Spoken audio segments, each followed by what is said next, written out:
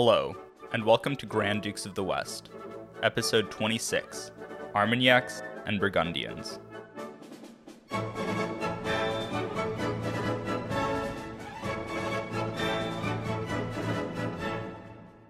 Last time, we saw many of the princes of France unite into the League of Gien to oppose Burgundian ambitions, and we ended our last episode with John the Fearless managing to detach the Duke of Berry from the League of Gien, and with all of the princes leaving the capital. While the 1410 peace deal of Bisut could not be considered a Burgundian victory, it was not a defeat. John had to give up his direct control of the French government, but the administration was still dominated by Burgundian-aligned officials. And so with John the Fearless still calling the shots in Paris, albeit indirectly, the remaining members of the League of Gien resolved to continue their fight against the Duke of Burgundy. The Duke of Berry's peace with the Duke of Burgundy was just that, the Duke of Berry's peace. While he had agreed to the terms on behalf of the League of Gien, the other members had no intention of keeping to its terms. And unfortunately so for Jean de Croix, a leading member in John the Fearless's administration.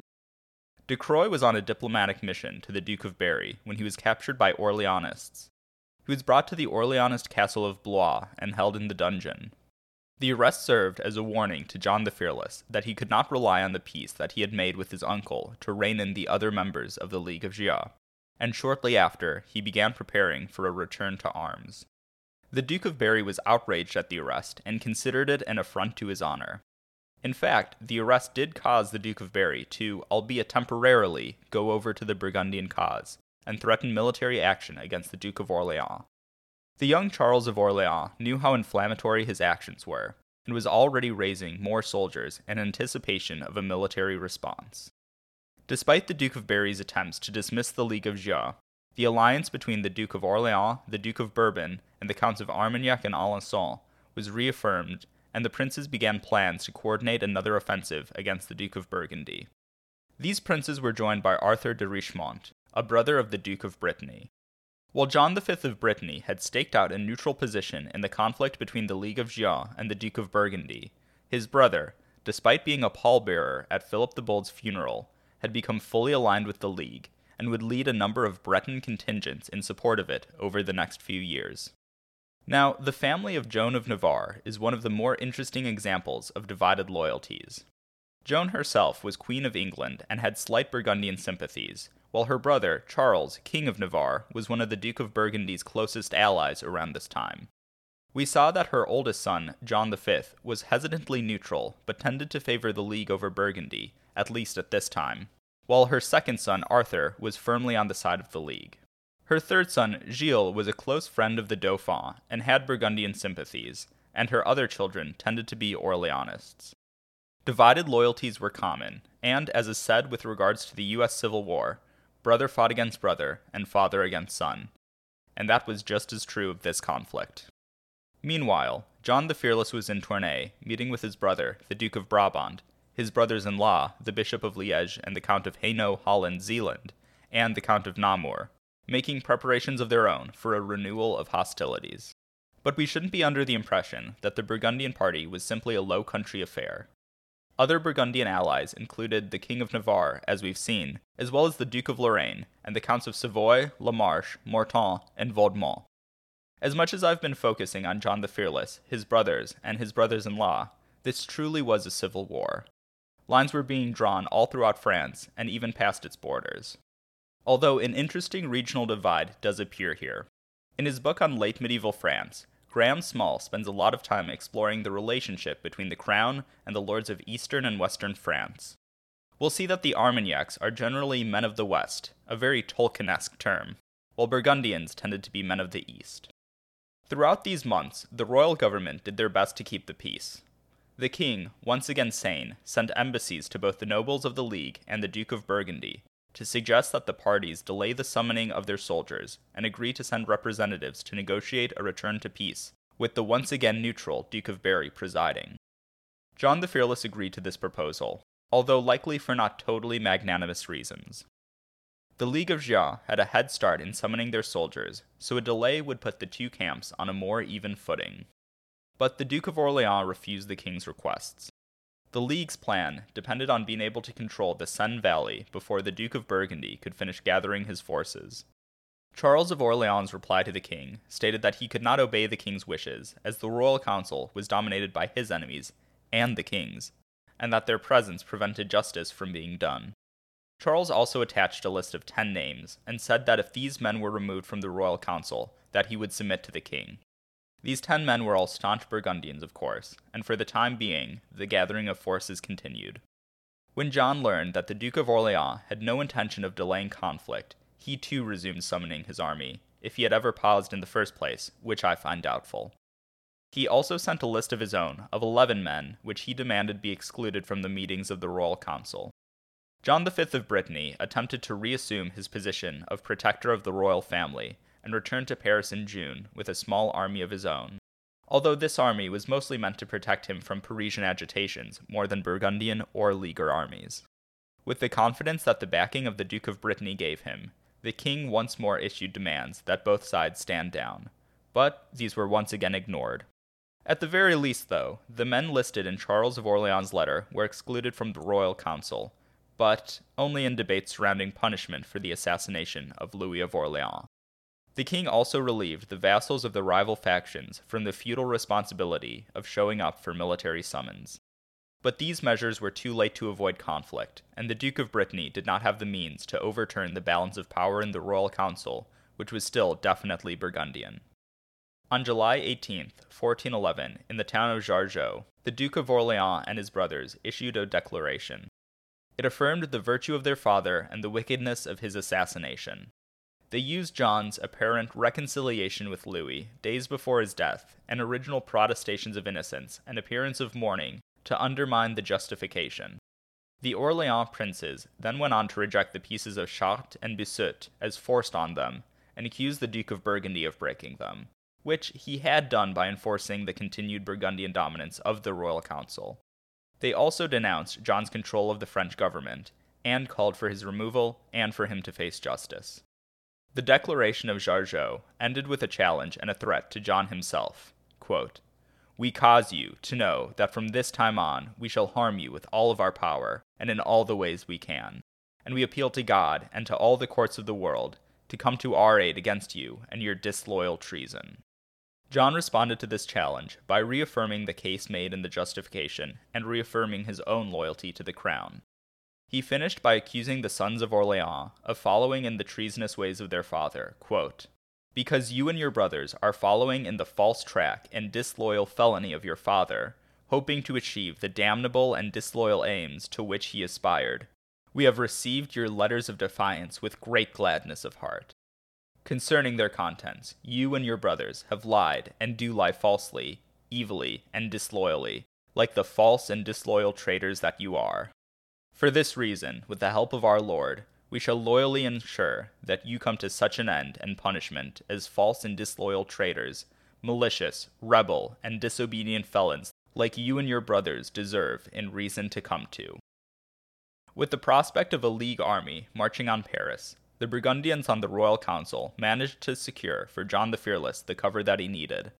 John was once more given royal approval to summon his soldiers, as the latest attempt of the Queen and the Duke of Berry to negotiate a peace came to nothing. The Duke of Brittany, now seeing conflict as inevitable and wanting to preserve his neutrality, returned to Brittany with his men, now allowing the people of Paris to control the city. As a side note, it is around this time that the term Armagnacs began to be used in reference to the followers of the Duke of Orleans and the League of Gien, so going forward I'll be adopting that term as well. As the peace council at Milan was falling apart, Armagnac soldiers were streaming into the Ile-de-France and Picardy, with numbers totaling around 10,000. John of Berry had turned against John the Fearless once again. The Duke of Burgundy had been cultivating an alliance with the Butchers of Paris, a powerful and radical faction led by the three Legois brothers. This move spooked Berry, who really wanted to assure his own position above all else, and so seeing the overwhelming force brought to bear by the League of Gien, he reluctantly returned to the Armagnac camp. As the people of Paris were overwhelmingly pro-Burgundian, a paranoid specter filled the air. Rumors quickly spread around the city that the Duke of Berry would betray Paris to the Armagnacs. The butchers took up arms under the command of the brothers, and day by day Paris became tenser. The Duke of Berry sent an official protest to the Parlement of Paris to refute the rumors about him, which were becoming ever more slanderous by the day, but his reputation still sank. When he attempted to enter Paris soon after, he was barred at the gates. As all of this was happening, the Armagnac offensive was beginning, starting with the Duke of Orléans seizing the town of Wa in Picardy, officially a possession of the crown. This seizure of royal territory spurred the royal council, headed now by the Dauphin, as the king was once more absent, to summon the Duke of Burgundy, and charge him with expelling the Armagnacs from the royal domain.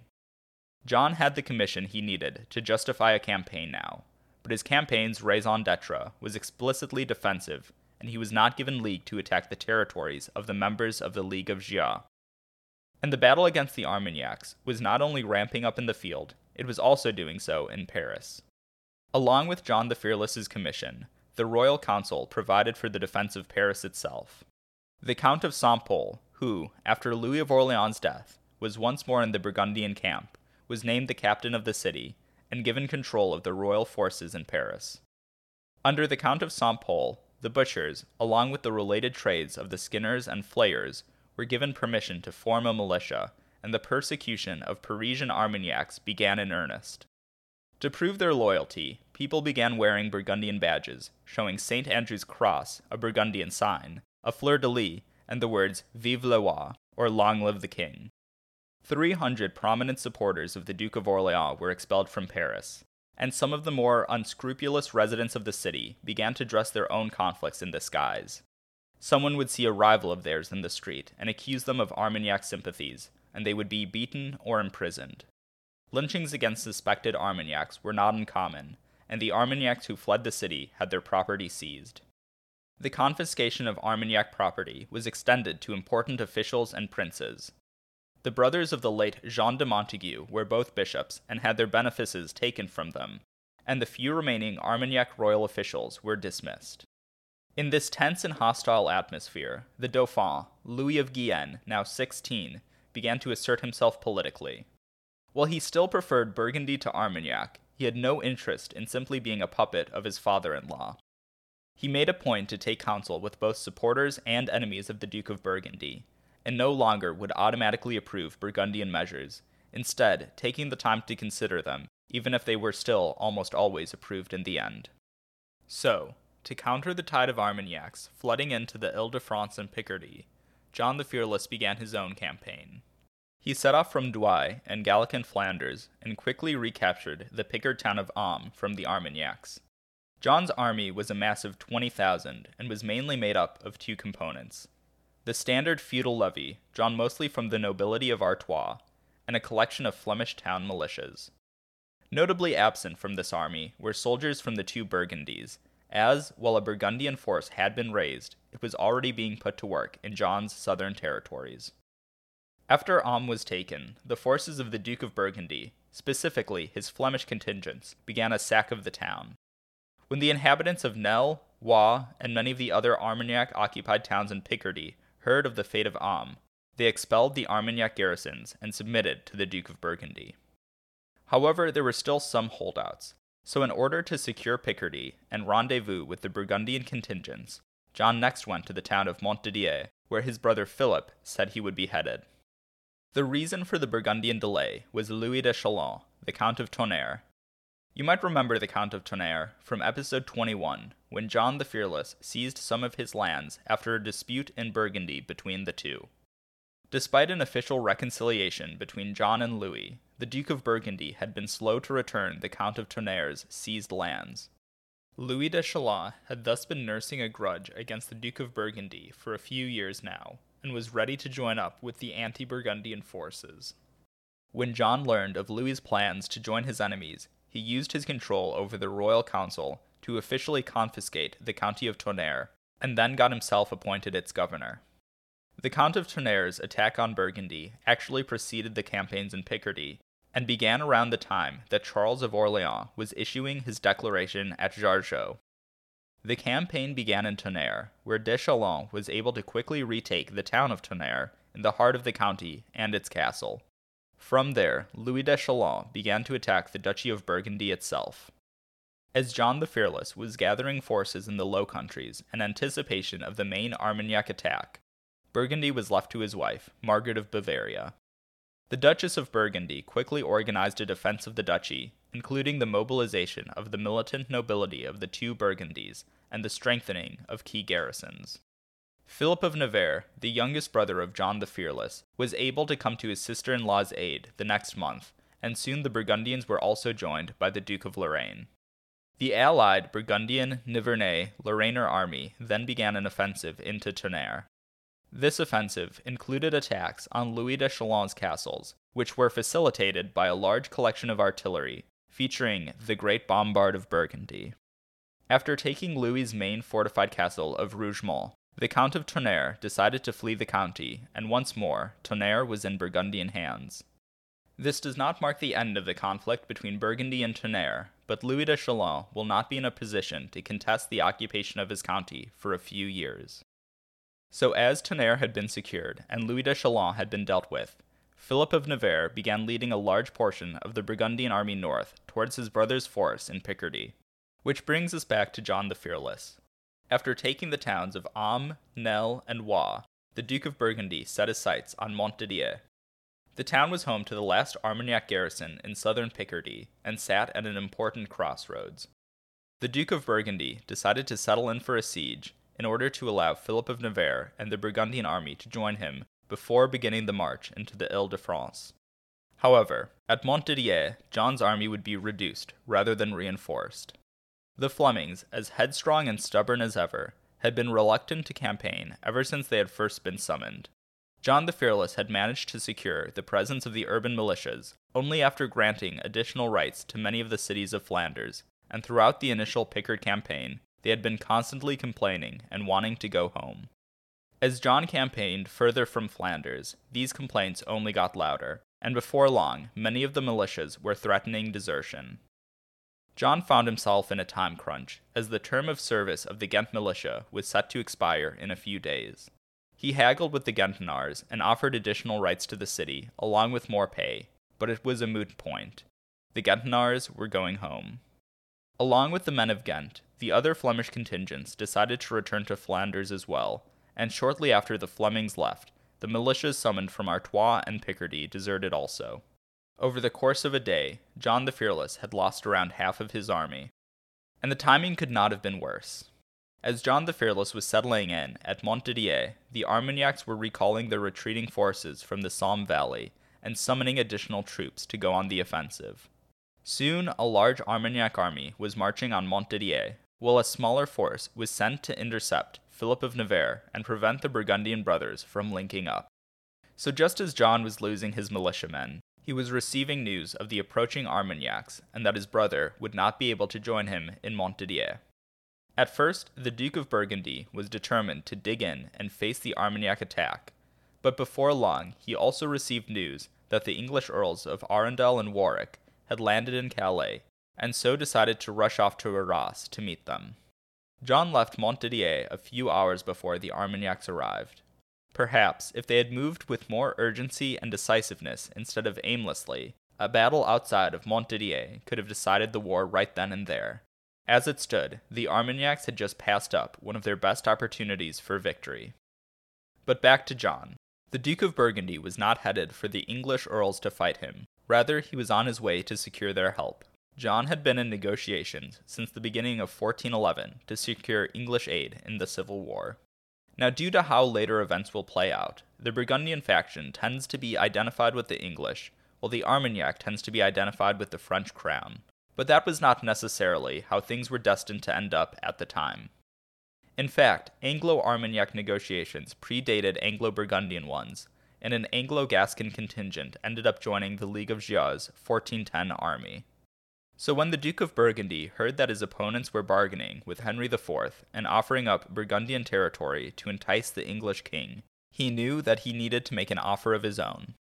Luckily for John, his close ally, Charles of Navarre, was the brother of the English Queen Joan, and so between that connection and the already in existence Anglo-Flemish commercial ties, he was able to easily open up a diplomatic channel.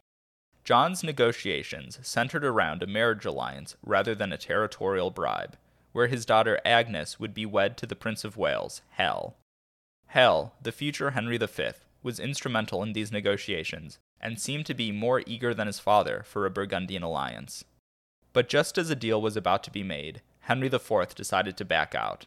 However, the Prince of Wales arranged for the Earls of Arundel and Warwick to sail to Calais with about 1,000 men to continue the negotiations in person. If you can't tell, or don't already know from either history or Shakespeare, Henry IV and his oldest son had a bit of a rocky relationship, and were currently in a bit of a power struggle for control of the court. But for now, we just need to focus on the fact that the Earls landed in Calais in late September, ready to put their services to use on behalf of Burgundy, if the price was right. John arrived in Arras in early October to meet with Warwick and Arundel, and by then, the English force had more than doubled and of course featured a large contingent of longbowmen. While the Earls were keen to secure a promise of aid in recapturing parts of Gien from the French, John was not willing to betray the king in that respect, nor was he willing to risk his popularity with the people, so he only offered money to the English. Although this deal was not what the English had been hoping for, John was willing to pay handsomely, and so the Earls joined his force. The Armagnacs quickly spread the word that John was employing English troops, and in their propaganda accused the Duke of Burgundy of betraying the kingdom and promising the moon to the English. However, John replied that he needed soldiers for this war, and that the Armagnacs, rather than the Burgundians, were the first ones to seek English aid. In this case, and for the most part when it came to the propaganda war, John the Fearless repeatedly had the upper hand. He was always far more popular with the people of Paris, as we've seen, but it seems that the general attitude of the time was more sympathetic to the Burgundian cause than the Armagnac. Richard Vaughan notes that essentially every contemporary chronicler was on John's side. As John the Fearless was in Arras meeting with the English, the Armagnacs were marching on Paris. Although Armagnac soldiers had dominated the Ile-de-France over the past few months, many of the garrisons in the region were still filled by Burgundian soldiers, and just as importantly, the city of Paris itself was still fiercely Burgundian. So as the Armagnacs approached the capital, they found a city willing to defend itself. The Count of Saint-Pol had been named captain of the city and commanded a few thousand professional soldiers and a large citizen militia. Saint-Pol had been reinforced by Philip of Navarre and the army from the two Burgundies, who had decided to head to Paris when he was unable to link up with his brother in Picardy. The Burgundian-dominated royal council then officially declared the Dukes of Orléans and Bourbon, the Counts of Alençon and Armagnac, and the Constable of France, Charles d'Albret, all rebels, and announced that their lands and possessions were forfeit. The princes were even declared excommunicated based on a papal bull from the 1360s directed against rebels and the free companies. Soon after, the Duke of Berry was also declared a rebel for his Armagnac sympathies, and he was removed as royal lieutenant in Languedoc, a lucrative office that he had held since the beginning of Charles VI's reign. John of Berry had to flee Paris, and was thus definitively forced into the Armagnac camp. In Paris, the already intense persecution of known and suspected Armagnacs ramped up as their army got closer to the city. But undeterred, the Armagnacs began operations in the towns surrounding Paris. They were able to take Saint-Denis and Saint-Cloud, which controlled an important bridge over the Seine. But just as they were starting to make progress on the city, John the Fearless arrived in the Ile-de-France. The Duke of Burgundy had brought no Flemish urban militias with him this time, but instead now had an army made up of primarily French men-at-arms and English longbowmen. Both sides had their forces arrayed throughout the curves of the Seine northwest of the city of Paris. As the Armagnacs controlled the bridge of Saint-Cloud, John was forced to take the long way around the Seine in order to enter the city. This left him open to a potential Armagnac attack, but his enemies were themselves worried about being attacked in the rear by the Count of Saint-Pol if they were to march against John, and so remained dug in their positions. The Duke of Burgundy entered a more paranoid and tense city than he had left. He was still extremely popular among the people of Paris, but he had brought with him the hated English. As the two sides began to dig in for the winter, both began sending foraging parties out across the countryside. Neither faction wanted a repeat of the previous standoffs, which had ended due to poor provisioning and a lack of funds. The Ile-de-France was soon picked bare, as the Burgundians foraged on one side of the Seine, while the Armagnacs combed through the other. However, John the Fearless did not want to simply dig in and wait inside the city for the Armagnacs to give up. He knew that he had to take action, and that waiting would only put more stress on his finances.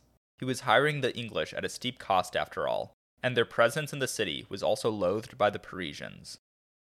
The Duke of Burgundy decided that he would lead an attack on the bridge of Saint-Cloud. John was joined in this by his brother Philip, the Count of Saint-Pol, and the English.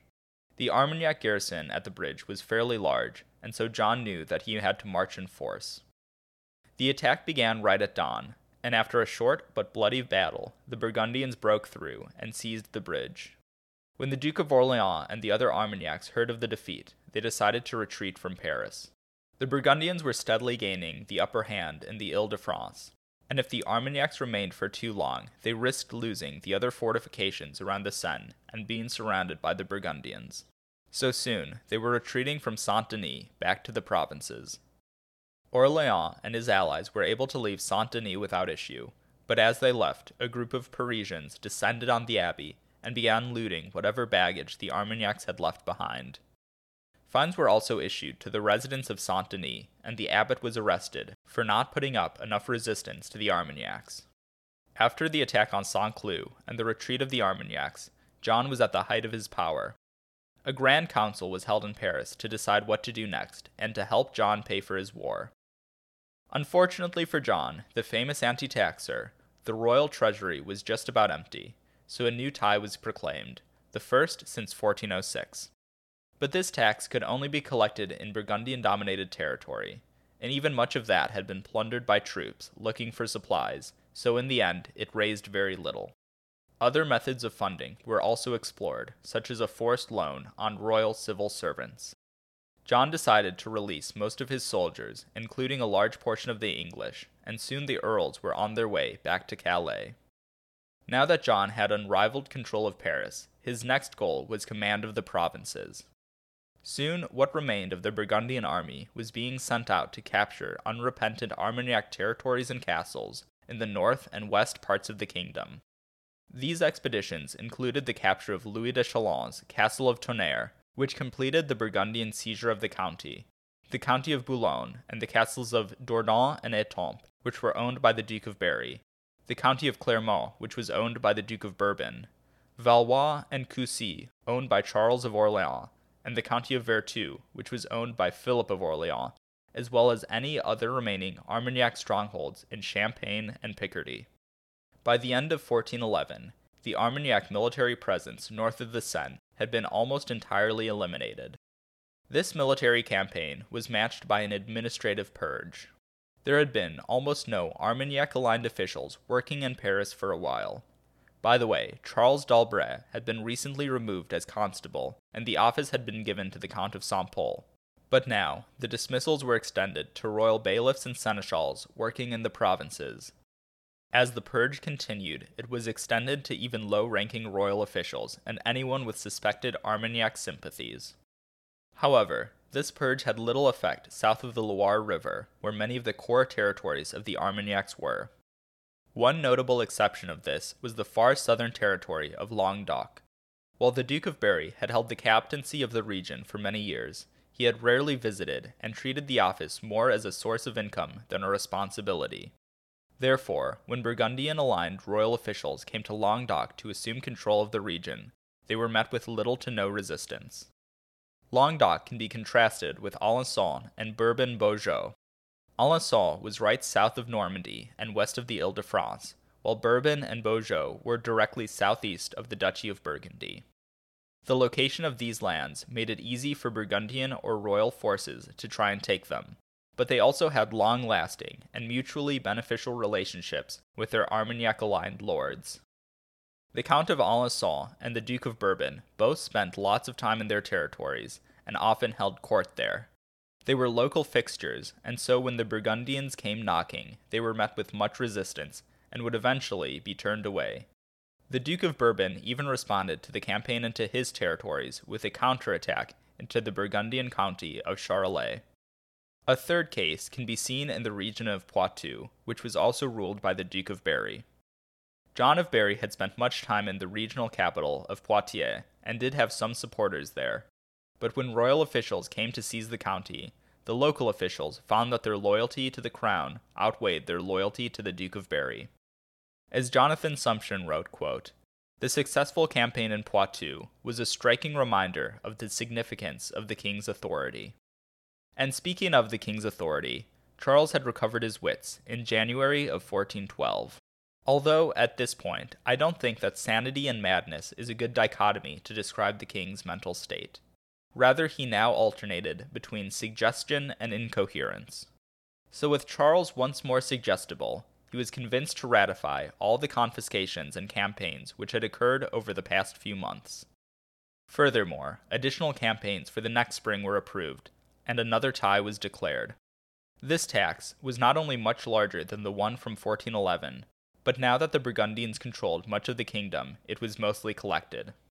So with seemingly no hope of victory against the Burgundians, and with the king also participating in their persecution, the Armagnacs now turned once more to the English for aid. However, they weren't the only ones, as Anglo-Burgundian negotiations continued throughout the winter of 1411-1412. In general, John wanted a marriage between Prince Hal and one of his daughters, to secure the wool trade between England and Flanders, and to maintain peace between Burgundian France and England. He still wanted military aid, but was not as desperate for it as he was the previous year. Therefore, the Duke of Burgundy was only willing to give up so much to the English. Negotiations continued for a while, but were interrupted by English politics. Earlier I had mentioned that Henry IV and Prince Hal were in the midst of a power struggle in London. When negotiations began, Hal was ascendant, and it looked like an Anglo-Burgundian treaty would be a done deal. However, in November of 1411, Henry IV dismissed the councillors loyal to his son and reasserted his control over the English government. This happened just in time for him to begin meeting with the Armagnac ambassadors. While John's proposed deal was fairly modest, the Armagnacs were willing to give the English an arm and a leg. They proposed a military alliance with Henry IV, which would include the returning of English Gien to its 1360 borders, all for the cost of 4,000 English soldiers. The Duke of Berry and the Orleanist Count of Angoulême even offered Henry homage for their territories of Poitou and Angoulême, which would also revert to the English upon their deaths. So with an offer too good to refuse, and one which would strengthen Henry's position against Prince Hal, the King of England agreed to aid the Armagnacs. When Hal heard of the deal, he penned a letter to the Duke of Burgundy, warning him of the alliance, and apologizing for their negotiations falling through. John the Fearless had already gotten wind of the Anglo-Armagnac negotiations, and was already making plans to destroy the Armagnacs before the English could tip the scales back in their favor. The Duke of Burgundy had intercepted some Anglo-Armagnac communications, and had used the admittedly treasonable dealings to reinforce his position that the Armagnacs were treasonous and pushed the king to action. As an interesting consequence of this deal and the Anglo-Flemish Treaty of Neutrality, Henry IV sent a letter to the 4 members of Flanders requesting that they not send any soldiers to aid John the Fearless in his upcoming campaign against the Armagnacs. The Flemings responded that they had no intention of breaching their neutrality, but that they also had a responsibility to aid the Duke of Burgundy and the king as their sovereign lords. I don't know how many, if any, Flemish militias ended up joining the Duke for the upcoming campaign, but I still find this diplomatic episode interesting. The main target of the upcoming campaign was to be the Duke of Berry. I'm not exactly sure why John of Berry was selected to bear the brunt of John the Fearless's wrath, but I do have a few theories. First, the Duke of Berry was the senior noble in the realm. With Louis of Orleans gone, as well as Philip the Bold and Louis I of Anjou, John of Berry was the only adult son of a king, other than the king of course, and so naturally commanded a certain degree of respect and influence. Therefore, while he wasn't as firm of an Armagnac as the Duke of Orleans or the Counts of Armagnac and Alençon, he represented more of a threat to the Duke of Burgundy's hold on the government than the other nobles did. Second was that the Anglo-Armagnac deal was negotiated while the Armagnac leaders were meeting with the Duke of Berry in his capital of Bourges, and that the letters which were intercepted bore his signature, making him a useful focus of anger. Third was that he had been detached from the Armagnac cause without too much trouble in the past, and it was possible that a show of force would be all that was needed to secure his surrender. And fourth, It's possible that John the Fearless, a naturally paranoid man, had convinced himself that the Duke of Berry was actually the secret mastermind behind the Armagnacs. The theory was a part of the Burgundian propaganda currently running through the streets of Paris, and so it's quite possible that the Duke himself believed it. And so in late April of 1412, with a military expedition led by the King and Dauphin, about to set off for Bourges to confront the Duke of Berry, word had gotten out that Louis of Bavaria, brother of the Queen, had spoken positively of the Dukes of Orléans and Berry in a private conversation with the Dauphin. Almost immediately, the people of Paris accused him of being a secret Armagnac. Louis responded diplomatically by saying that he was not a partisan of anyone except the king. However, this response was not enough to assuage the anger of the Parisians, and so he decided that it would be best for his health if he were to spend some time away from the city, and the large Burgundian-aligned army being assembled. Louis of Bavaria thus fled to Hainaut, which was governed by his cousin William of Bavaria after all, and thus the mediator queen was denied her best means of influencing her son, and it's hard to say whether this incident was organic or arranged by John the Fearless to assure his influence over the Dauphin in the upcoming campaign. After a few months of preparations, the royal army had mustered and began the march into Berry. A few fortresses on the way were taken without too much trouble, and the army was before the walls of Bourges in the second week of June. However, Bourges was a strong city which boasted impressive fortifications, and its placement amongst the marshlands where the Yevre and Oron rivers met made it almost impossible to fully besiege and cut off. The Duke of Burgundy was thus determined to take the city by force, and soon set up a large collection of artillery on some nearby high ground. The bombard Griette, one of the Duke of Burgundy's largest guns, destroyed one of the towers of Bourges on the first day of the siege, and the city was soon under serious threat as buildings and houses were smashed, and holes were punched through the walls of the city. But Bourges fired back with their own artillery, and this siege thus featured an early example of an artillery duel. Despite all the destruction, Bourges held out, and did not seem to be at risk of falling soon, and the besiegers were having troubles of their own. At the beginning of the siege, the defenders had poisoned the wells of the surrounding area, and so when a heat wave and drought hit the region a few weeks into it, water was extremely hard to come by for the besiegers. As were supplies more generally. Armagnac garrisons still controlled much of the region between Bourges and Paris, and so convoys of food, supplies, and cash were attacked and often seized on their way to the royal army. Even supplies from Navarre and Burgundy were harassed. To make matters worse, dysentery soon spread through the besieging camp, killing, among others, Gilles of Brittany, a brother of Duke John V and a close friend of the Dauphin. Dissatisfaction was spreading through the royal army, and it was a royal army rather than a Burgundian one. And so, while John the Fearless was pulling the strings, and the officer corps of the army was definitely very Burgundian, John still technically was meant to defer to the Dauphin, who was now nominally in charge, as the king was once more absent. Things inside Bourges weren't great either, and the Duke of Berry hated the idea of being under siege from a royal army, and so ever since the siege began, a steady wave of envoys asking for a settlement had been sent from Bourges to the military camp. John the Fearless demanded the unconditional surrender of Bourges, and so for a while the envoys walked away empty-handed. But there were many moderates in the army who wanted to end the siege and resented John the Fearless's heavy-handed dealings. Desertions rose from a trickle to a steady flow, and before long even the Dauphin had begun to think that the siege would accomplish nothing. As opinion was turning against the siege, word had reached Bourges that an English army had landed in Normandy and was heading for the city. The addition of the English forces would be decisive. While both armies were in the process of being reinforced, the 4,000 English soldiers would still allow the Armagnacs to significantly outnumber the Burgundians. Therefore, John realized that a negotiated peace now was better than risking a battle with the Anglo-Armagnac force. The Dauphin presided over negotiations between John of Berry and John of Burgundy. The treaty was fairly mild to the Armagnacs, and the Duke of Burgundy suspected that the moderates in the royal camp had begun to influence the Dauphin. Essentially, in exchange for submitting to the king, accepting royal authority, and repudiating the English alliance, all seized Armagnac lands, titles, and property would be restored, and the Duke of Burgundy would renounce his anti-Armagnac alliances, although he claimed that he had none. Additionally, calling someone an Armagnac or a Burgundian would be banned. Essentially, the Peace of Chartres was being reaffirmed. The preliminary deal was sealed when Berry and Burgundy met in person. They were in armor and separated by a barrier, a literal manifestation of the distrust that had grown between uncle and nephew.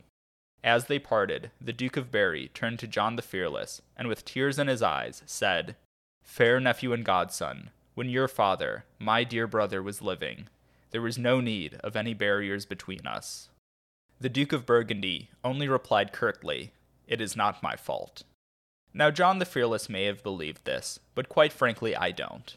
Ignoring the question of whether or not the Duke of Burgundy was justified in or forced to assassinate Louis of Orleans, his behavior after the deed is what, in my opinion, did the most to guarantee civil war. It is likely that if the Duke of Burgundy had made some formal apology, spent a few years away from court, and recognized that he could no longer dictate terms in Paris, that the whole ordeal would have just blown over. However, John was never willing to consider stepping away from power, and both the justification and the embarrassing peace at Chartres galvanized the opposition to him and gave rise to the Armagnac faction. Moreover, the Duke of Berry in particular was never a strident Armagnac, and really only wanted a share of power in Paris. Richard Famiglietti wrote that the Duke of Burgundy and the people of Paris had, quote, forced him into actually becoming an Armagnac, whether he wished to or not.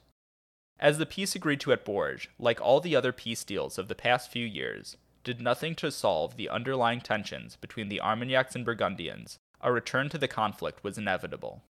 Furthermore, only some of the Armagnacs had agreed to this peace. In the end, Charles of Orleans and his brothers agreed to abide by it, knowing that after once more being deserted by the Duke of Berry, and with the royal army still in the field, they could not keep up the fight at the moment. The young Orleans brothers submitted to the king, dressed in black mourning clothes.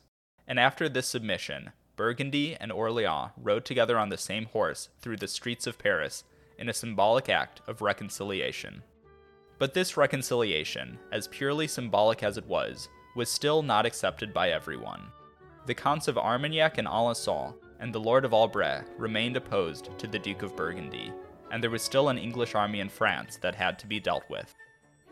While John the Fearless was undoubtedly still secure in his rule of France, opposition to that rule was ever present. Thank you so much to my patrons. Once again, I have new patrons to thank. Mehmet, Comte Santerre, who, although he isn't a new patron, I've been unable to get into contact with until now, and Chris, Comte de Semur. And also, to Uldis, Duc de Chimay, Christine, Comte de Chenonceau, Elliot, Graf von Gravenstein, Anthony, Comte de Chateauneuf-en-Auxois, James, Graf von Temsa, Preston, Comte de Saint-Fargeau, Nicholas, Comte de Comari, Mark, Comte de Meursault, Diana, Graf von Beersel, and to my Knights of the Duchy.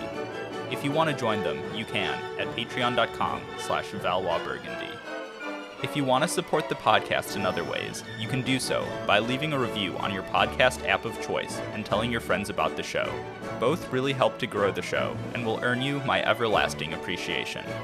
If you want to keep up with the show, you can follow me at ValoisBurgundy on Twitter or Blue Sky, or find Grand Dukes of the West on Facebook. You can also email me at granddukesofthewest.com and check out the podcast website for maps, images, sources, and more at granddukesofthewest.com. Once again, thank you for listening.